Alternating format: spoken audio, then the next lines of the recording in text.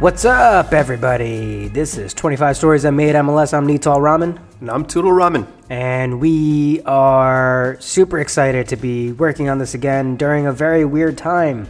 I think it's worth mentioning, at time of recording, the world is kind of weird right now. It's coming down, like it's slowing down to a halt for all the good reasons in the world, which is people are in lockdown. We've got to stay home. We're flattening the curve. We've got to flatten the curve of this for the pandemic that's out here. I've been spending just a lot of time by myself with my dog. And my brother is going nuts because he's definitely extroverted. I am losing my mind. And I feel right at home. I am playing Final Fantasy IX right now. It's turning 20 this year. I am losing my mind slowly. I feel like it's like it feels like the time between Christmas and New Year's where you're like, I don't know what Which day we've it is. mentioned before on this podcast. I don't know what day it is. I've been in pajamas for like 4 days in a row. My dog, I think, is like fed up with me to a certain degree. Yeah, JJ is like, what are we doing? Yeah. But listen, we have some exciting news, right? What is the exciting news? Well, we only have 5 episodes. Huge open-ended question there. Yeah, sorry. We only have 5 episodes left, right? Okay, yeah, episode that is 21. Exciting. Yeah, for sure. And while I've been losing my mind, we've been at work, and so we have this one you're hearing. If you're hearing it today, is coming out on Monday. The next 5 are actually coming out 5 days in a row. So this entire week, one a day. So if you are at home and you need podcast content, and you love the history of Major League Soccer, we got you. Yeah. That's a population of like 2,000 people in the entire country. But we got you. We got you covered here. Yeah. And, just in case you're listening to this from the future, year 25, already historic year because we had to push the season back. Yeah. It's nuts. Hopefully it comes back. I know the league right now is halted for another month and a half or 2 months. Which could be more. It could be more. I mean, they're doing the right thing. They're just, whatever is the right thing to do for people. But absolutely. Yeah. So we are talking about episode 21, and this one is MLS 3.0. Yeah. So let's take a step back, right? As we're coming to the end on this series, right? There's been 3 or 4 phases of Major League Soccer. Let's call it 4 phases. The first phase we'll call the beta phase. And the beta phase for MLS was from the first episode, 1984, all the way to Uncle Phil's Ranch. And the definition of that time period is uncertainty. We don't know if the league is actually going to survive. Yeah. It has a lot of weird rules. They're experimenting. They're doing a lot of different things. Teams are joining. Teams are leaving. Like, it's very uncertain. Yeah. And I think in Uncle Phil's Ranch, they've the owners that were left basically doubled down. They're going to buy stadiums. They're going to build the infrastructure. And they're going to start Soccer United marketing, which is building the base of the league, right? Yeah. MLS 1.0 starts then. And that is all about slowly but surely building the infrastructure that's required. And that goes from 2001, 2002, all the way to 2008, which is MLS 2.0, which is the entrance of David Beckham, right? And designated players. So all of a sudden, it's not about necessarily the infrastructure, but now it's about getting top-end talent. Mm-hmm. And that goes on for quite a few years. I think another, call it, 7 years. About 7. And you get, really famous people to join the league. David Beckham. Yeah, Thierry Henry. You got Kaká. You got, during that period, oh man, there's a whole bunch. Rafa Marquez came from Barcelona. Yeah. You have David Villa. Like a lot of really top-end players have joined the league, right? And the league has expanded. Mm-hmm. So at this point, we are at 20 teams. NYCFC just joined. This being 2015-ish, 2015, right? Yeah. Okay. And NYCFC and Orlando just joined, and Chivas just left, right? Yeah, Chivas is out. So you're at a pretty good spot. And now, from a success standpoint, the league is doing pretty well, right? It went from, in 2008, to 16,000 a game, all the way up to 19,000 a game, right? On average, yeah. On average in attendance league wide in 2015. If you look at total attendance, it was at 3.5 million in 2008. And then in 2015, it's around 6 million, right? Mm-hmm. So almost double. The one thing that's not growing as fast as they need is TV. It's always TV.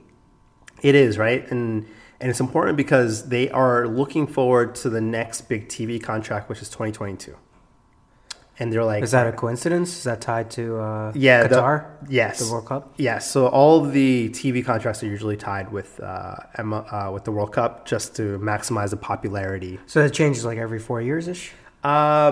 No, I think every 8 years. 8? Yeah. Okay. And so they're looking forward to that. They're not seeing TV ratings. And TV ratings fundamentally is about broad relevance of the league in the sports landscape, right?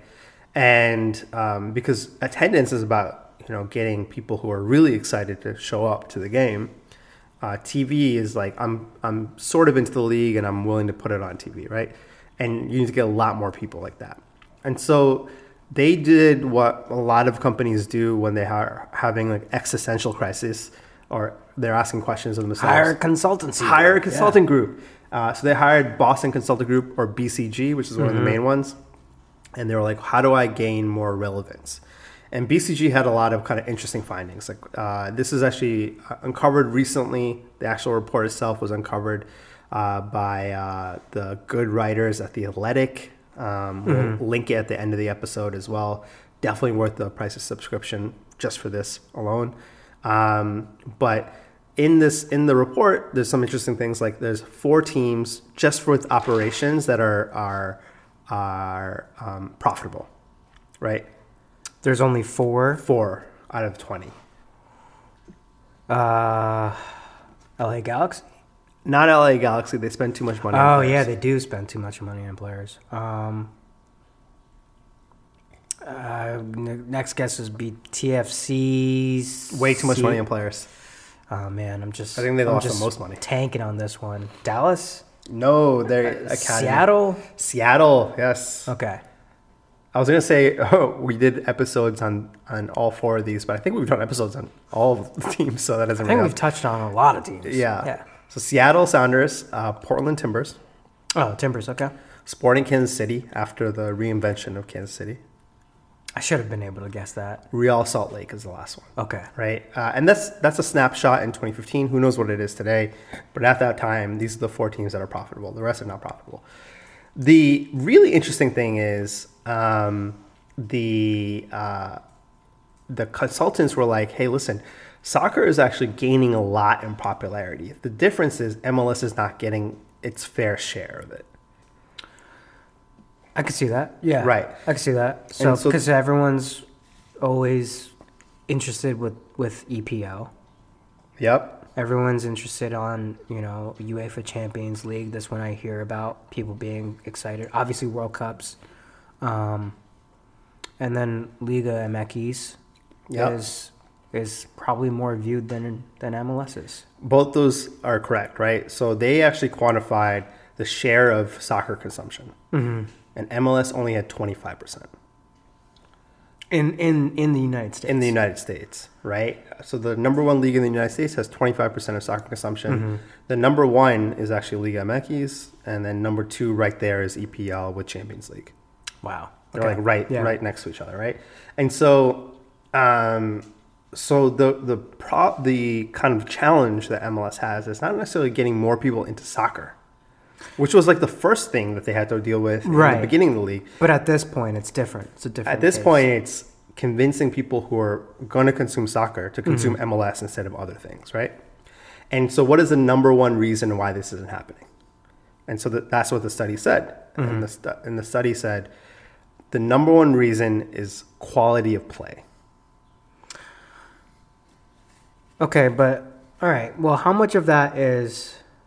Of course it's valid. It's coming from a consultant. I feel like some of it's perception, but it also depends what point we're talking about in MLS, right? This is 2015, so like I think a lot of it is reality, right? It's like, is the league as good as Liga MX or EPL? No. But 50%. A lot's changed in the last 5 years, but True. we'll get to that later. Yeah, this is how a lot's changed in the last 5 years. 50% of MLS fans at that time said that they believed that MLS wasn't good enough. They felt neutral or negative about the quality of play. So your own fans felt this way, right? And one of the things that they highlighted is like, if you actually compare the total spend of players, MLS is pretty close to some leagues in Europe, right? So they're pretty close to an average team in Turkey. You're pretty close to an average team in not the top teams in Netherlands, but like the average team in the Netherlands is pretty close to an average team in MLS in terms of spend.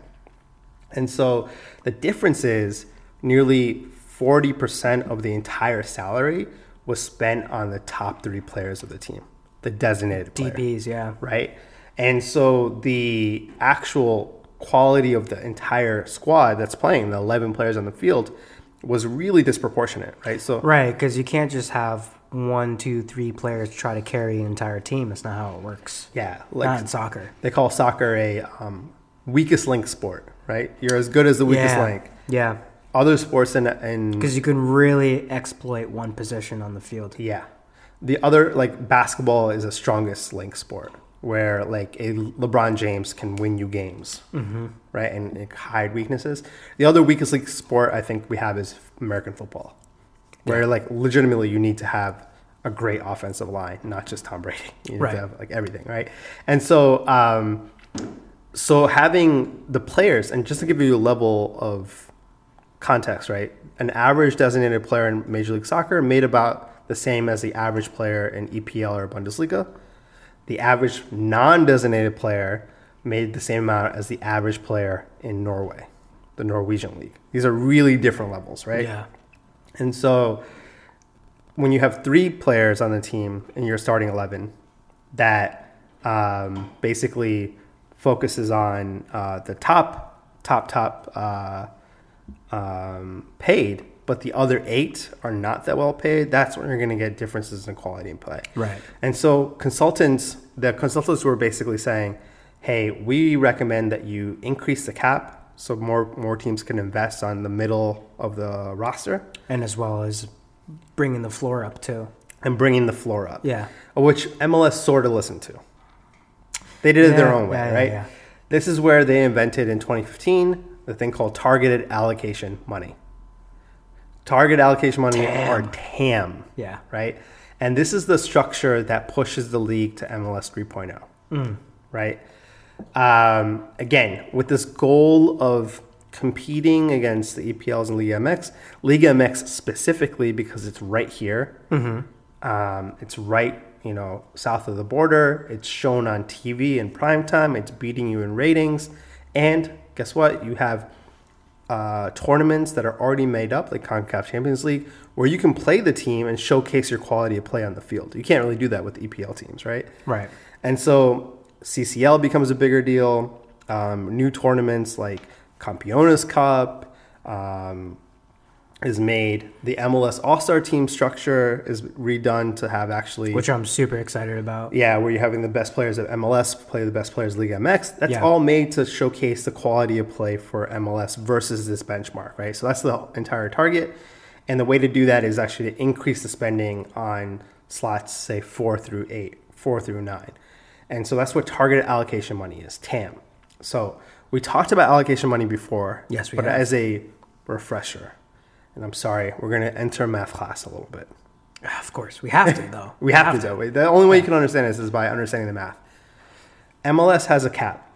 The cap is a soft cap, but it's a cap. And so let's say the cap is $4 million. Okay. Okay? You are a player. You make $300,000. Okay. By paying you, my cap is now what? That would be 3.7. Yeah, great. Nicely done. $3.7 million left in your cap, right? Now, if I have allocation money, if I have $100,000 worth of allocation money, I turn your $300,000 salary, and the cap hit I get, not how much you make, but the actual cap hit I get, by putting the 100,000 is only 200,000. Right, making it 3.8 now. You have $3.8 million remaining. Yeah. It's basically a coupon. Yeah, because it's not like real. It's like theoretical money, right? It's like not like real money like you're taking literally out of the bank. It's a theoretical. It's allocation. It's allocation. It's literally what.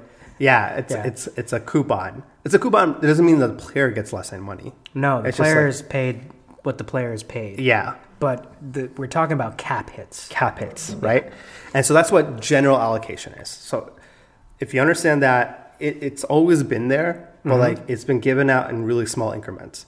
So every year a team gets like a small amount. If you didn't make the playoffs, you got extra. That's for parity purposes. Right. If you sold a player, you got allocation money. Or And- if MLS made some weird choices, Yeah, if MLS forced you to make some weird choices, like a Freddie Adu has to be a DC. and you're FC Dallas and you have the first round pick and you have to give it up, then you probably got some allocation money, Yeah. right? Yeah. And so those are the reasons to get it. It's not that common. I mean, it's common, but it's not like widespread, right? So targeted allocation money is allocation money. TAM is, but it's specific to build specifically the slots 4 through 9. And the way they do that is by limiting how you can use targeted allocation money. TAM. It's only for players that would make more than the max salary Okay. and below a certain threshold. So if the max salary is We 500 talked about this with, I believe, Donovan at one point. Landon Donovan, right? So like don't- 500,000 Yes. at the time was Right. So if you remember from the designated player episode, there was a max salary. A designated player rule means that you can actually pay them more than the max salary, yes. but you only get charged the max salary amount, right? So if the max salary is $500,000 and a player makes $1 million, before TAM, you likely gave that person a designated player slot. So you got charged $500,000, but the player made $1 million. Now, with target allocation money, you can use targeted allocation money to buy down that $1 million to below the max threshold so you don't have to use a designated player spot. Right. I think it might be easier to talk about real people. Let's do it. All right, so David Beckham, designated player, Yeah. $6.5 million, which means if the cap is $4 million, the salary cap hit is the max budget hit, which is $500,000, which means you have $3.5 million left on salary cap. But the rest of David Beckham's salary, the $6 million that's left, the LA Galaxy owners pay out of pocket, Yeah, not the league. not the league. Yeah. Right. Before this rule, Kyle Beckerman, legend, Real Salt Lake legend, in my opinion. Definitely MLS Hall of Famer Yeah, definitely for his MLS Hall of Famer. contributions to the league. A part of the Bradenton class that we talked about in He's this podcast. coming back. Yeah, he's incredible. Let's say he makes $650,000. It's above the $500,000. But only by 150. Right. But before this rule, he would be a designated player, which means that the cap hit would be $500,000. You have $3.5 million left. The difference is Real Salt Lake is only paying $150,000 out of their pocket, right? But it still takes a DP slot. Now with target allocation money, if you have $300,000 in target allocation money, you take, just like we talked about, Kyle Beckerman's salary of $650, put in that coupon of $300,000. Yeah. Now the salary cap hit is $350,000, which Right. is below the And $500,000. it clears up a DP slot. And it clears up a DP slot. Right. So now Kyle Beckerman is no longer needs to be your top 3 player on your team. Probably is anyway, but like So really, TAM is focusing on player slots from like 4 to something else. Like 4, like players number 4 to like 8 or 9. Or maybe less. yeah, depending on how much. So in year 1 in 2015 when they Because your announced 1, it- 2, 3s are DPs. Yes. And then the rest of your roster, like what's that look like? Exactly. And so the first year, every team gets $200,000 in target allocation money, which is not a lot, but it's probably enough to upgrade one. Maybe buy down one player. Yeah. So Yeah. now you've upgraded the number 4 slot, right? The following year, 2016, you're looking at $800,000. Oh, wow. Okay. 2017, $1.2 million. 2018, $4 million. Jeez. Yeah, 4 million, of which the 2.8 million is what they call discretionary, which means that that is actually the owners pay for it, but it's used the same way and they can't trade it. But like whatever, those are side rules. But long story short, you're getting $4 million a year in target allocation money, which means now you can upgrade slots 4 through 8, 9, right? Yeah. And so this did a giant explosion in terms of how much money each club was spending on players. You have the same amount of players, right? You're just spending more money on players. So to give you an example, in 2015, right when this rule started, the average MLS team paid for in salary and in transfer fees. So basically total player spend around $10 million a club. Yeah. By 2019, that went up to $17 million. Almost doubled. So yeah, increase of 70% in 4 years, right? And so like very much double-digit increases through this mechanism, right? The amount of, in 2019, the amount of millionaires in MLS, people who made over $1 million a year, was 50.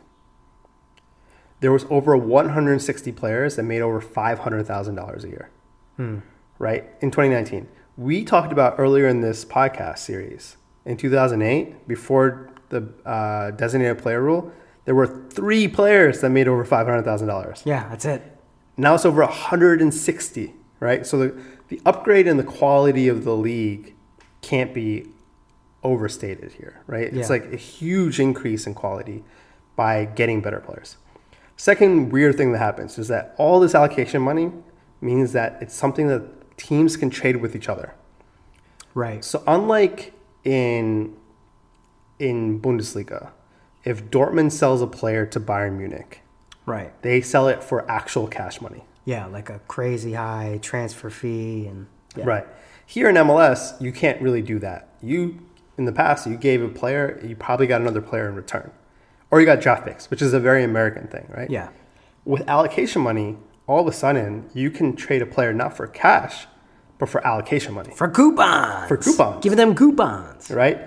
Let's talk about like Darlington Nagbe. When he was originally acquired by Atlanta United from Portland, it was over $1 million in allocation money. When Darlington Nagbe left Atlanta United to go back to Columbus Crew, $1 million in allocation money, right?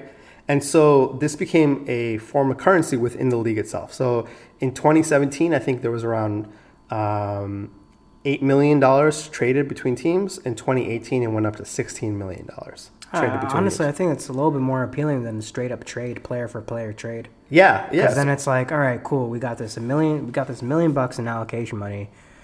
How many different players can we buy down on their contract? Meaning we can get better players, not have them take up DP slot. Like it is actually, I can see how it's making your players, apart from your DP stars, a higher quality player. Right.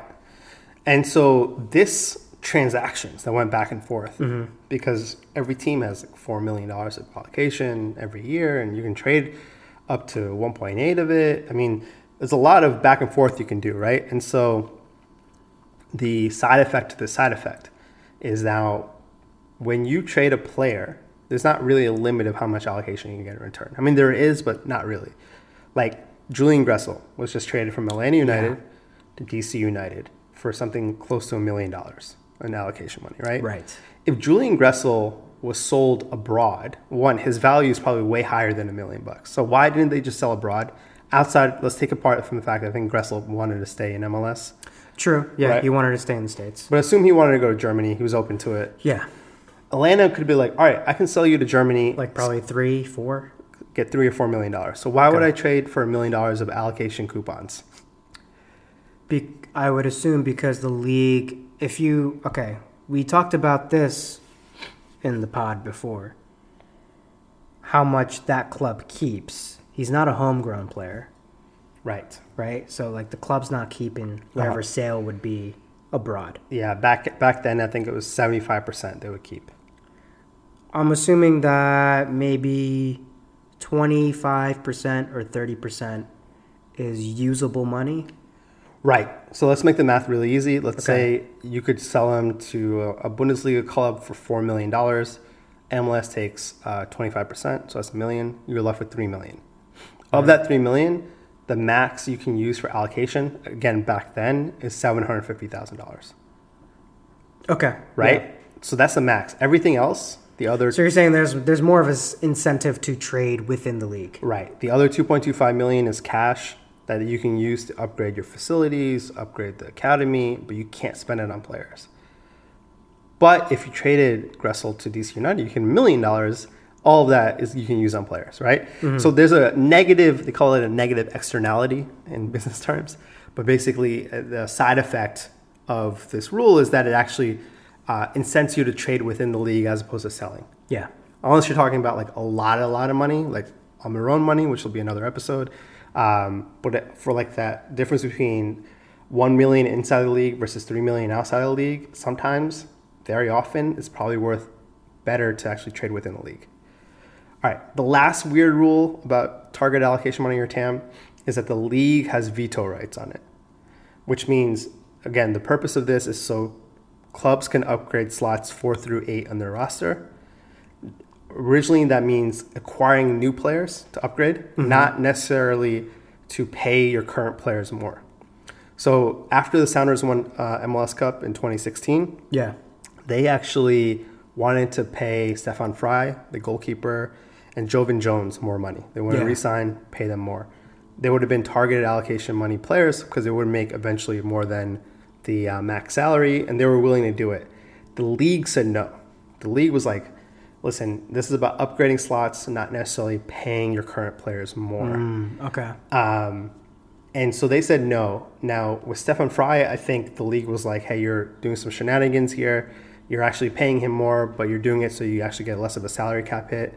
Okay, so some finagling going on. I mean, who knows? Or that's how they're seeing it. Yeah, but like Jovan Jones legitimately just left the league. He went to Germany, right? He went to Germany, right? Yeah. And so the players actually didn't like it because if you think about the players' union represents current players, not future players. Yeah. And so whenever there's money to be had, but that money can't be allocated freely towards your current players, then obviously the players don't like it. So this last round, so ironically, that's the part of the rule that that got the rule killed. That was something that was negotiated with the CBA that just happened in 2020. Yeah. So the players basically negotiated, meaning we're going to get rid of this idea of targeted allocation money. We're just going to call it regular, just all of it. They kind of just condensed it to just general allocation. It can go anywhere. Yeah, in general, right? Yeah. And so, so more or less, target allocation money is out of league, but the impact it made is permanent, is going on forever, right? Right. Moving forward, in that the sheer amount of player spend has been really impactful. It has changed the marketplace of MLS players within the league, and fundamentally, it's helped us close that gap ever so slightly against Liga MX, right? Especially when you think about the top teams, the very top teams. Toronto FC, the team that took was penalty kicks away from winning CONCACAF Champions League. We always talk about their designated players. We're talking about Bradley, Josie, Jovinko. Yep. Great players. Obviously, you need those. But they probably don't go where they want to go without Victor Vasquez, who's making $1 million. In the old rule, they wouldn't be able to sign a Victor Vasquez, but with target allocation money, you buy down his contract to below that threshold, and now all of a sudden you have a few players, slots 4 through 7 and 8, that are much better players than they were before. That makes you much more competitive. Now, in order to fully close that gap, you probably need to upgrade slots 1 through 14, not just 4 through 8. But you can see how it's closing that gap against Liga MX, and that's sort of the phase that we're in right now. This idea of catching up to Liga MX and improving the quality of play on the field, and that's MLS 3.0. That's how we got here, and that's where we are right now. What do you think needs to happen for? I mean, I guess you kind of said it. Like, we have to get to a point where you can now focus on slots 1 through 14, right? Yeah. Because when you talk about, this is outside MLS stuff. This is just, we touched about it in this episode already with like quality of play, right? And like, who does the average person pay attention to, even if they don't like soccer? Let's talk about that for a second. Like people will watch Brazil, the national team, having no connection to it. They just understand. It's like, this is what I've learned is the best. And what do people say about Brazil's national team or Germany's national team or whatever is their second team, they could probably field a second team as a World Cup team, right? Like their substitutes and their reserves, if they made the best team out of their substitutes and reserves, that in itself could be a competitive World Cup team. Yeah. So how long do you think it would take for MLS to kind of open things up for its subs and, youth and reserves to be competitive? Yeah, I mean, I think the target is League MX. Right? And let's use this recent CONCACAF Champions League as an example. Right. Joseph Martinez in Atlanta United, you could argue, is as good as any Liga MX striker. Or better, to be honest. I mean, Transfermarkt would put him as actually better ranked than any Liga MX striker. Yes, and you can see how much it hurts for him to not be on the team. Because the replacement, if you're going to play a striker, which they didn't, but if you're going to play a striker, is Adam John. Yeah. Who Right? they didn't even put in. Yeah. They were just like, we'll leave him on the bench for 75 minutes. That's how the league is structured, right? Yeah. You have incredibly really good players in your top three, but if that guy goes down, your replacement for that player is probably well below what Liga MX's replacement is for their starter. I guess my question is MLS 4.0 going to be a matter of not having to rely on DPs? Like, oh, yeah. MLS 3, we don't get past 3.0 until we catch up to Liga MX. until we catch up with Liga MX, and that's about upgrading, I think, all the way to slot 14. How far are we? I don't know. It depends on how aggressive they want to be.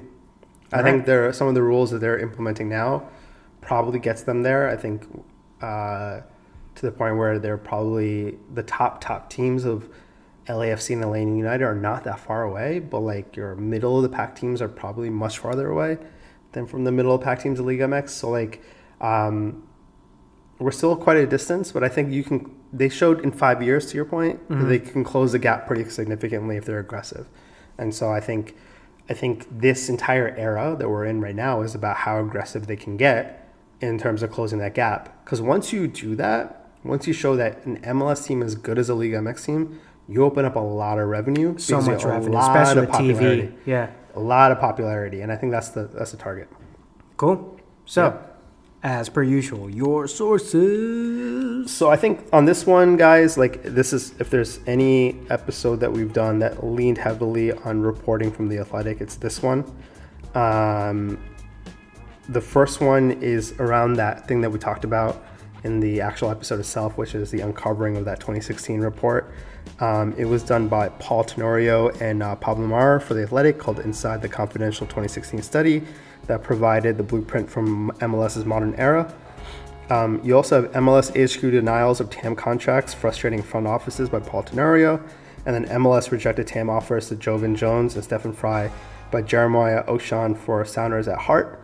And then I also have the link to the actual rules of targeted allocation money if you kind of want to read the actual rules, even though they don't really exist anymore. And something for me.